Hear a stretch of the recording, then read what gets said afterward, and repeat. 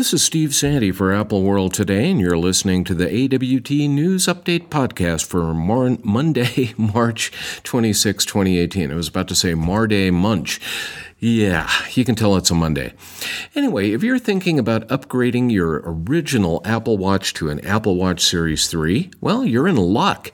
Apple is now accepting in-store trade-ins for older Apple Watches, and those recycling their watch can receive anywhere from $50 to $175, depending on the model traded in and the condition that the watch is in as well. Apple will not be accepting any of the edition models for trade-in. Those were the very pricey gold-cased watches that cost about the same as a well-loaded iMac Pro, and I can imagine that Apple doesn't want somebody trading in a watch for an iMac Pro. Tomorrow at Apple's education event in Chicago, the company is expected to debut new, lower-priced iPads to help combat the flood of Chromebooks that have taken over the education market. Well, Google isn't taking that rumor sitting down, as today the company introduced the first Chrome OS tablet in cooperation with Acer. The Acer Chromebook Tab 10 is the first pure tablet to run Chrome OS, as the operating system has been limited in the past to laptops, desktops, and tablet PC hybrids.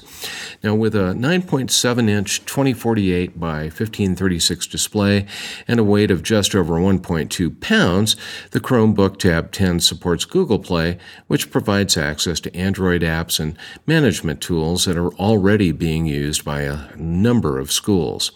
It has a 2-megapixel webcam on the front, 2 speakers and a microphone. All of those would be perfect for doing Facebooking, except it would probably be on Skype instead. There's a 5-megapixel rear camera for photos and videos, and the specs show a 9-hour battery life. The Tab 10 also comes with a Wacom EMR stylus that doesn't require charging or pairing. Now, this device will apparently start selling next month for $329. Apple will need to beat that price and perhaps throw in a lower-cost Apple Pencil to compete. PC users who use iPads can be happy today. Microsoft has released a version of the Edge browser for iOS that runs on the Apple tablet. For the free browser works with Windows PCs the same way that Safari works with Macs. In other words, you can open a web page in Edge on your iPhone or iPad and send that page to Edge on the desktop or laptop PC. You know all of those new streaming TV shows that Apple is supposed to be working on and spending well over $1 billion to develop? Well, it appears that the company is working behind the scenes on getting things filmed so that the shows will skip the usual pilot episode method of coming to life, instead becoming full series right off the bat. A new New York Times report says that the company wants programming that is aligned with, quote, its bright, optimistic brand identity, meaning that shows with a dark outlook or heavy social justice message will most likely be red-lighted.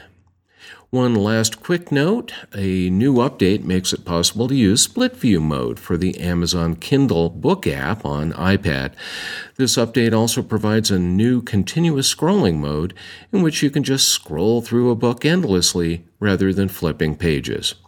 That's all the news for today. Join me tomorrow afternoon for another edition of the AWT News Update.